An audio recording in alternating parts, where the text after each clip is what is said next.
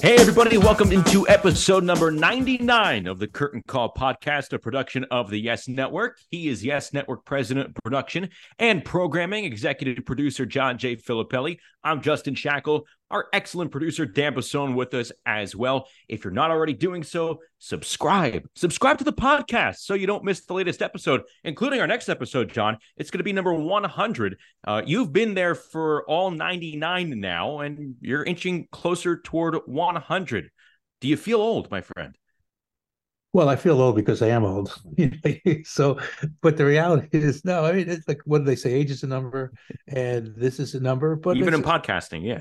yeah, even podcasting. It's like, but you know what? It's a nice number to hit 100, and had some really wonderful shows. In that 100 or the 99. If this is 99, so we've done 98, and there's shows to look back on and be proud of, and to smile and hope that the people who had a chance to listen to them, enjoyed them. And if we're able to do that on some level, which I know we've been able to do at some level, then we've accomplished what we want to, and we've given the viewer what the listener what they've expected, so or had expectations for. So everybody sort of did well in the deal.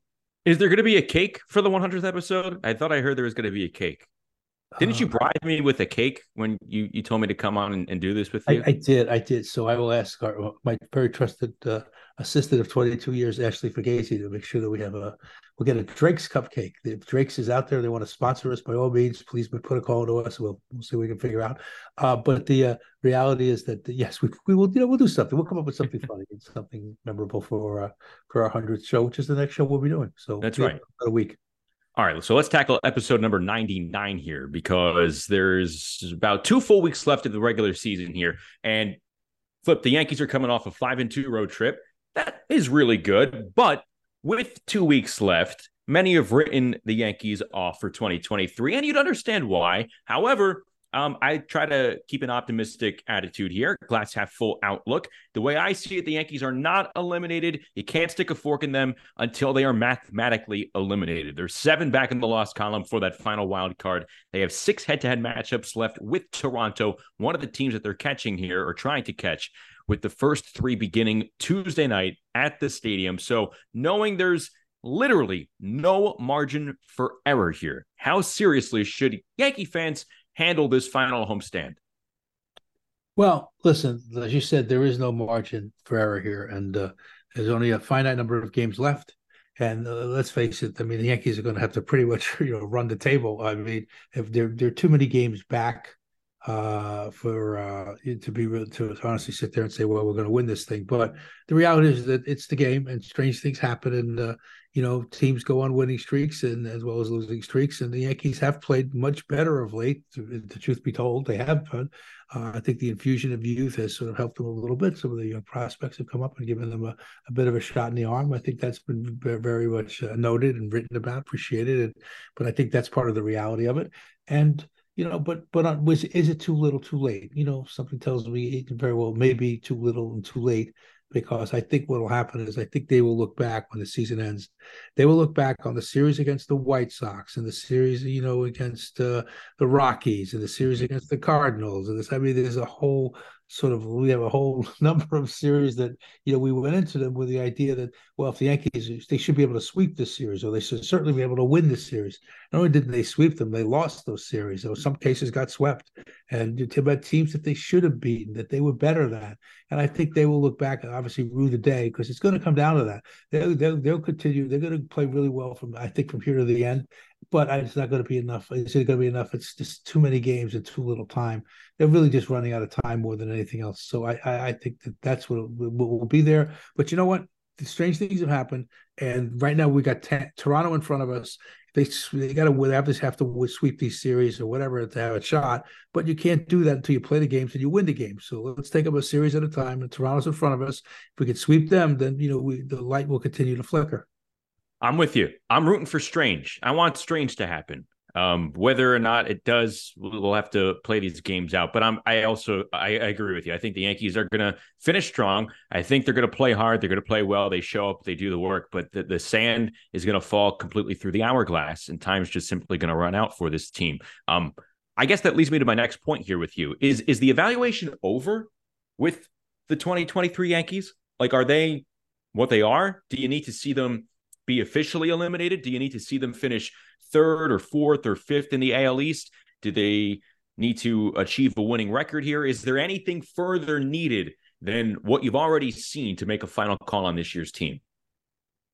No, I mean, I listen. You want a larger sample size because in some cases, these players you haven't had to see enough at bats or enough innings, and the more at bats, the more innings, and the bigger the sample size, the more you'll be able to frame this and say and come to a conclusion where you feel stronger about a prospect or not. You'll be able to see.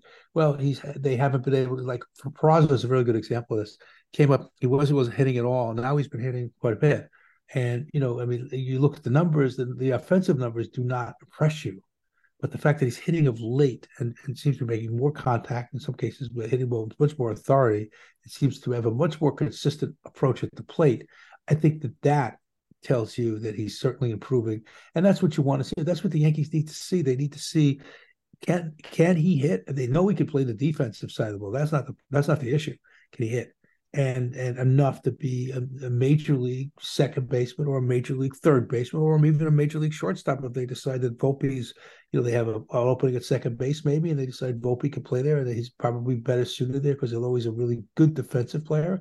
His arm isn't as strong as maybe they would like, and maybe more suited to second base, and also giving them a chance to use the other prospects in a way that they get the most out of the pieces that they have to put the most representative team that they can on the field.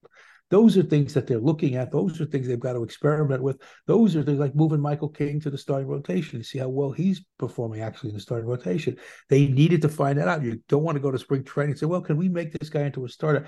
They don't want to be put in that position. If they see you can do it now, they have a whole offseason to prepare for him being a starter in camp and for him to prepare mentally that that's where he wants to go. So that's why these at bats for Volpe, although Volpe's played the whole year. And Volpe, if you look at his numbers, the batting average is not been impressive, but the other parts of his offensive game actually have been, and he's getting better. And considering that this should have been a year where he should have stayed in the minors and absorb what the minor leagues could offer, but they didn't do that. They took a different approach, and and now there'll be dividends to pay for that approach because he spent the year learning, really did learning on the job. So listen, everybody's different, everybody's applied differently, everybody learns differently. And the Yankees they're looking at this and they're getting what they can out of them. They're getting a better read on these younger players now than they would have if they just done this next year in spring training. So it's important for them. Also, they got to see what they have. Who can play from their months? Maybe who they overrated. Who can they trade? Who somebody asked for a player. Will they really wince at it or say, oh God, should I do this? Should we not do it? They want to have certitude in how they feel. That's why you need give them to see the innings, and you have to have the at bats. I'll tell you what, the three big things for me all the way through the end of this season, you hit on two of them. You made great point on Michael King. He's one of them. Oswald Peraza is another. And Carlos Rodon, the way he finishes is another. We saw him have arguably his best outing in the series finale on Sunday against the Pirates, suffered the loss, had some tough luck hops, literally, with the ball going off the third base bag, but he's been looking stronger 3 out of his last 4 starts. He's continuing to find that command with his fastball and his slider. If he can continue to trend this way in a season that's been start and stop, stints on the injured list, ineffectiveness as he comes off the injured list, trying to find his feel, his command with those pitches, I think that would be a really good sign. You'd make you feel a little bit more confident. You could say, hey, the first year was a wash. Let's move past it. But we know that the talent's still there to back up Garrett Cole as a formidable 1-2 punch. We have that going for us. Then, like you said, I think what's lost in the whole Michael King transition is the mental side of it. There's a big difference between Michael King going into spring training next year, operating as a starting pitcher, versus going in there preparing to maybe start, but also being ready as a reliever, getting that type of routine down. No, if you pick one or the other at that point, I think that's huge. And for Oswald Peraza, whether it is building him up as a piece to trade or getting him the consistent at-bats now, maybe that light bulb moment has gone off for Oswald Peraza. You never know with how things go in September. You never want to believe what your eyes are telling you in September. That's the old adage, but you kind of do sometimes. I think that's where we're in that murky spot right now with a player like Oswald Peraza. This is a good thing, though, because I kind of want to see more of him. I think this production near the finish line here, if he could continue it all the way through the end of the season, I bet you the Yankees want to see more of him in a role next year. So I think those are all positives and things that people should be keeping an eye on as we reach the end here. John, we've heard that a full self-evaluation will occur by this organization. Brian Cashman said it. Reports believe that Hal Steinbrenner is bringing in an outside party for that. Will how this team finishes affect how deeply the organization evaluates itself? Yes, I do. But I do think regardless of how they finish, though, they're going to take a deep dive. They have to. Enough things have gone on, and they've not only gone on this year, but have gone on for the prior couple of years, that I really do think they have to examine the way they do business. They may agree with my assessments. They may not agree with my assessments. That's obviously up to them, and obviously they know a lot more about their situation than any of us could possibly know, because they're on the inside and we're not. I mean, we're on the peripheral, but we do know a lot, and we do hear a lot, and we do see a lot, and we do have our own opinions about this, certainly. But having said that, they're going to have to take in as much information as they can. But how they do it. Like, if you're going to be so analytically driven, you better make sure your data is correct. And I don't know sometimes that their data is. I mean, that's not probably for me to question. I'm not in the analytics business, and I say that very upfront, and very readily, and very candidly. Obviously, I'm not, and none of us are. But I do question that if we're doing something over and over and over and over and over, and it doesn't seem to be working, or at least certain aspects of it are not working, then those aspects need to be seriously looked at. And if an adjustment is in order, then they need to make that adjustment. I don't think that some of those adjustments have been made over the couple of years. I think it's time to, you've got to see what I tell you that you're seeing, and you have to agree what you're seeing is what you're seeing. And then if you could do that, then you have to make necessary changes, because you just have to. And I know that's very cryptic and very, very sort of Magellan-like, because Magellan went around the Cape of Where, the Good Horn, a Good Hope, wherever it was, Good Hope, right? He went around in Africa and to get to wherever he was going, and it took him forever to get there. Well, that's kind of what the Yankees are doing since a little bit the last few years. They're taking a long time to get to wherever they're going, and they don't often get there right now. And their goal is to get to the World Series. Their goal is to win a World Series. That has not happened in a while.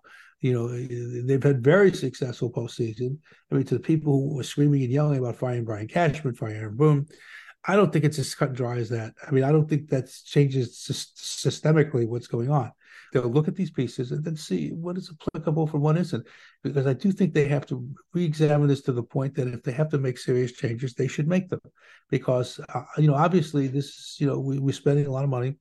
And, I don't know that, we're getting the results that we're supposed to get for spending the money that we're getting. They have to work on those things, certain things they have to work on.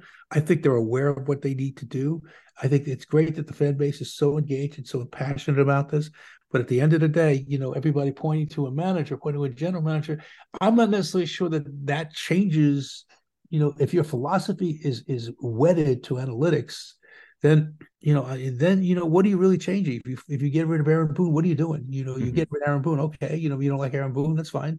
But they're going to bring in somebody who is like Aaron Boone, because that's what the system suggests that they do. If you get rid of Brian Cashman, you're going to get a GM who's going to think like-mindedly, because that's what the system is set up to do. It reinforces the philosophy of the people who are in charge.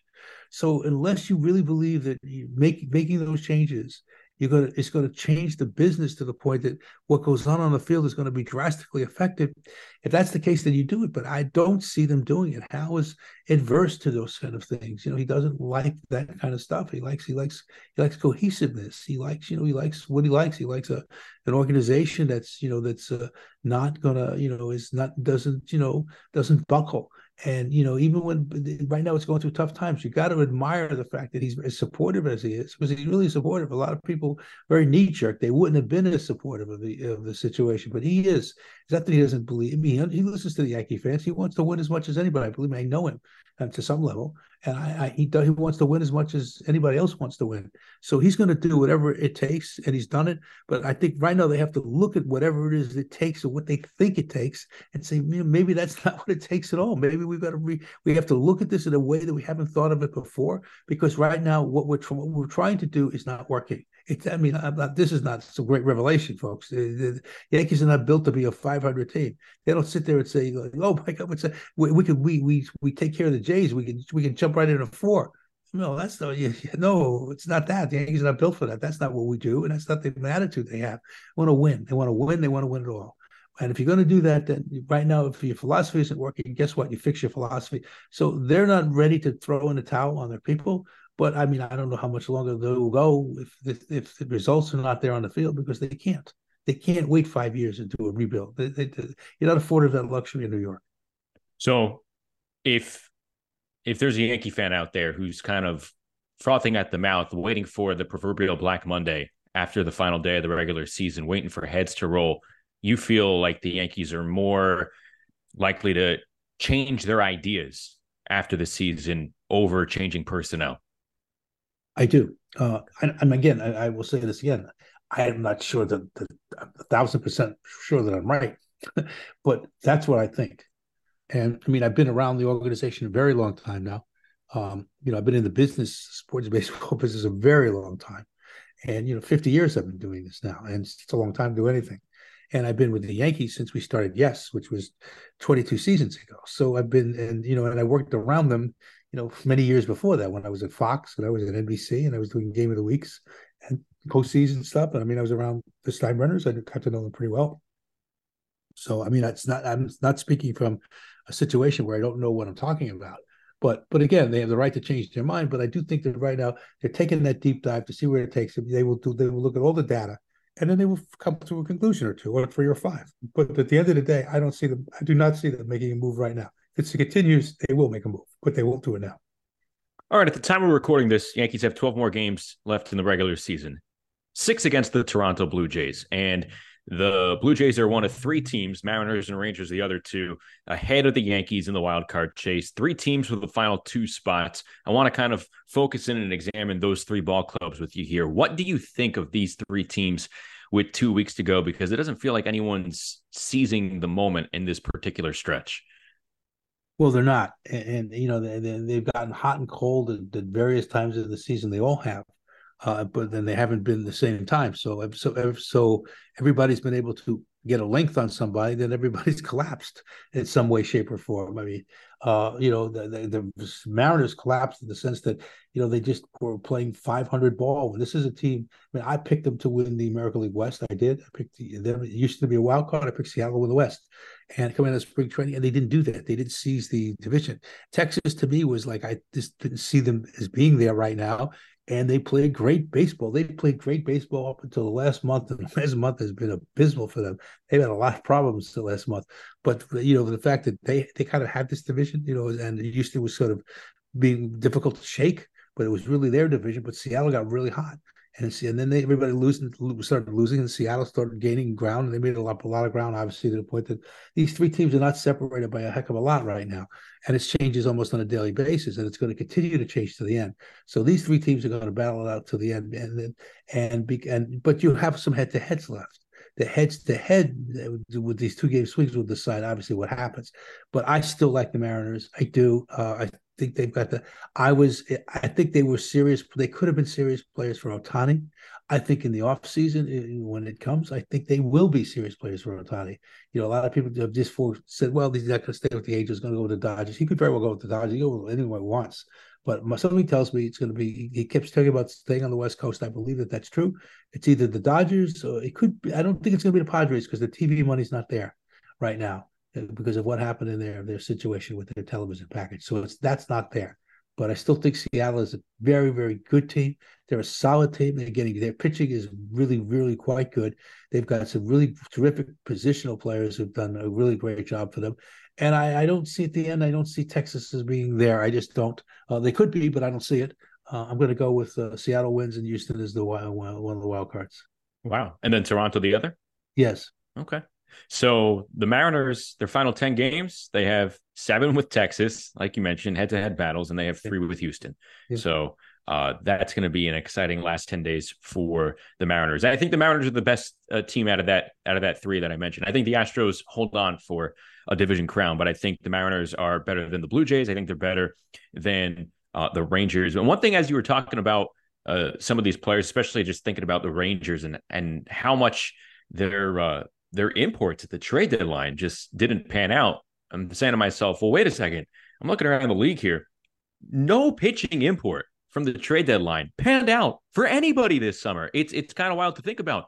Lance Lynn was probably the best, but he's sort of teetered off and starting to struggle, starting to give up home runs for the Dodgers. So no big pitcher that was on the move at the trade deadline has really made a positive impact for their team, has made an impact, period, one way or another. And you brought up Shohei Ohtani. Big debate for weeks, months leading up to the deadline was whether or not the Angels should deal him away. Well, his season is over, and I think his career as an Angel is over. He last played in a game now on September the 4th because he went down with a torn UCL on the pitcher's mound, and then his oblique was bothering him. Over the weekend, the Angels said that he will be shut down for the season because of that oblique injury. It sounds like he's eventually going to need some type of surgery on his elbow. I'm wondering here, Ohtani hasn't played since September 4th, made a big impact on both sides of the ball. Will the fact that he's essentially missed out on the final month of the season affect his chances at winning the MVP award? What do you think? I think that's negligible. Negligible. There's not that many games left. I mean, he was the strongest candidate, and it wasn't by a little bit. Although a lot of people put up nice years, you could make an argument for some other people. I think he was the MVP if they held the voting when a week ago. Is he the MVP or not? To you, is he the MVP? To me, he was. I think he is. Maybe Corey Seager at this point, but no, I think it's Ohtani. Yeah, I was just wondering if you thought like, hey, a player missed a month. That's it depends on if you mentioned Seager, right? Now if Seager has a terrific finish, has an incredible finish, maybe he ekes it out. Maybe he sort of snatches it away at the end. It could be. I'm really not looking at this for, does it cost us for an award or whatever? I mean, you could, and you're not wrong for looking at that because those things matter. But at the end of the day, winning, getting into the postseason, performing what matters more. So if Seager or there's other players who, if they finish, they can really light it up at the end. It's possible they could come in and take it away, but at the end of the day, to me, it's not about the awards. It's really about his state of mind, and his state of mind was that he gave it all he had, and I think being able doing pitching the way I think that all caught up to him. I think he had trouble the first 2 years he was in the league. He didn't perform particularly well. Why? Because I think the expectations were enormous. I think he was asking somebody to perform, take what takes out of your body. I mean, it's got to drain your body to a degree of that very few players have been trained before. When you're playing every day, and especially even if you're fighting for a last wild card, you're in a pennant race, and there's a drain. And especially given the Angels, given that it's really was up to him to carry that team, because Trout has been hurt a lot this year, so Trout really didn't have the responsibility of carrying the team, and they don't have enough talent in other places. He's really it, and so that's a lot of responsibility to put on somebody. And I think that he's a lot of pride, and he wanted to carry it as best he could. And I think he did a great job until he couldn't do it anymore. And I think that's it. And so he's done. He's done there. Where he goes is, like I said, I really believe he's. We and I talked offline a little bit. I really believe that the Mariners have a really good chance to get him. And obviously the Dodgers are there too. The Dodgers have the money. That he's obviously interested in staying in California. Padres TV deal dried up on them. I don't see them as having the money to jump in here. I don't see him going to an East Coast team. I mean, unless one of those East Coast teams goes up to some 70 million a year or 60. I don't know where to go. And what we're talking about here. It's possible somebody might do that. But I mean, but then again, who's to say that he would? I mean, we're all built differently. There's plenty. He's going to make plenty of money, regardless of where he goes. There's just a matter of, how much money against how much money. And I don't know that he's financially driven, because, like I said, he's going to make a lot of money no matter what. So he's got a lot on his head right now. And we could speculate this all day, and that's all we'd be doing is speculating, because we don't have any inside information exactly. That's what makes it fun at the moment, John. That's exactly right. And I'm not saying we shouldn't do that. Yeah, we should do that. But at the end of the day, people need to realize that's exactly what we're doing. We don't have a crystal ball to say, well, obviously he's going to do this or that. We don't know what he's going to do. No one knows. But I will tell you this: I think he's done with the Angels. I agree with you. Yeah. Just for context about his season here and how it stacks up, I'm going to go with wins above replacement. Yeah. And, the data doesn't lie in this instance here. Baseball Reference says Ohtani has a 6 WAR as a hitter and a 4 WAR as a pitcher. So that's 10 total WAR this season. And there are only a handful of players. Let me count them here. 1, 2, 3, 4, Five, six, seven, eight. There's 10 players since 2000 who have amassed a 10 WAR season. Now, Aaron Judge did it last year, so that's a recent one. But other players, Mookie Betts, Mike Trout, Zach Greinke did it as a pitcher in '09 when he won the Cy Young Award. Barry Bonds did it a few times when he was at the height of his offense. Randy Johnson, A-Rod, Sammy Sosa, Pedro Martinez. That's it.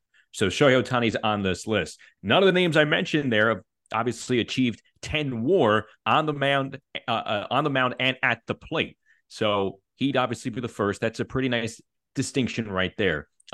So yeah, I think he's deserving of the MVP award despite missing essentially the last month of the season, no doubt. One, just to kind of veer off here because we're on the subject. We should back up on Judge for a second, because if Judge had not gotten hurt, and then, I mean, obviously woulda, coulda, shoulda, ifs all day, right?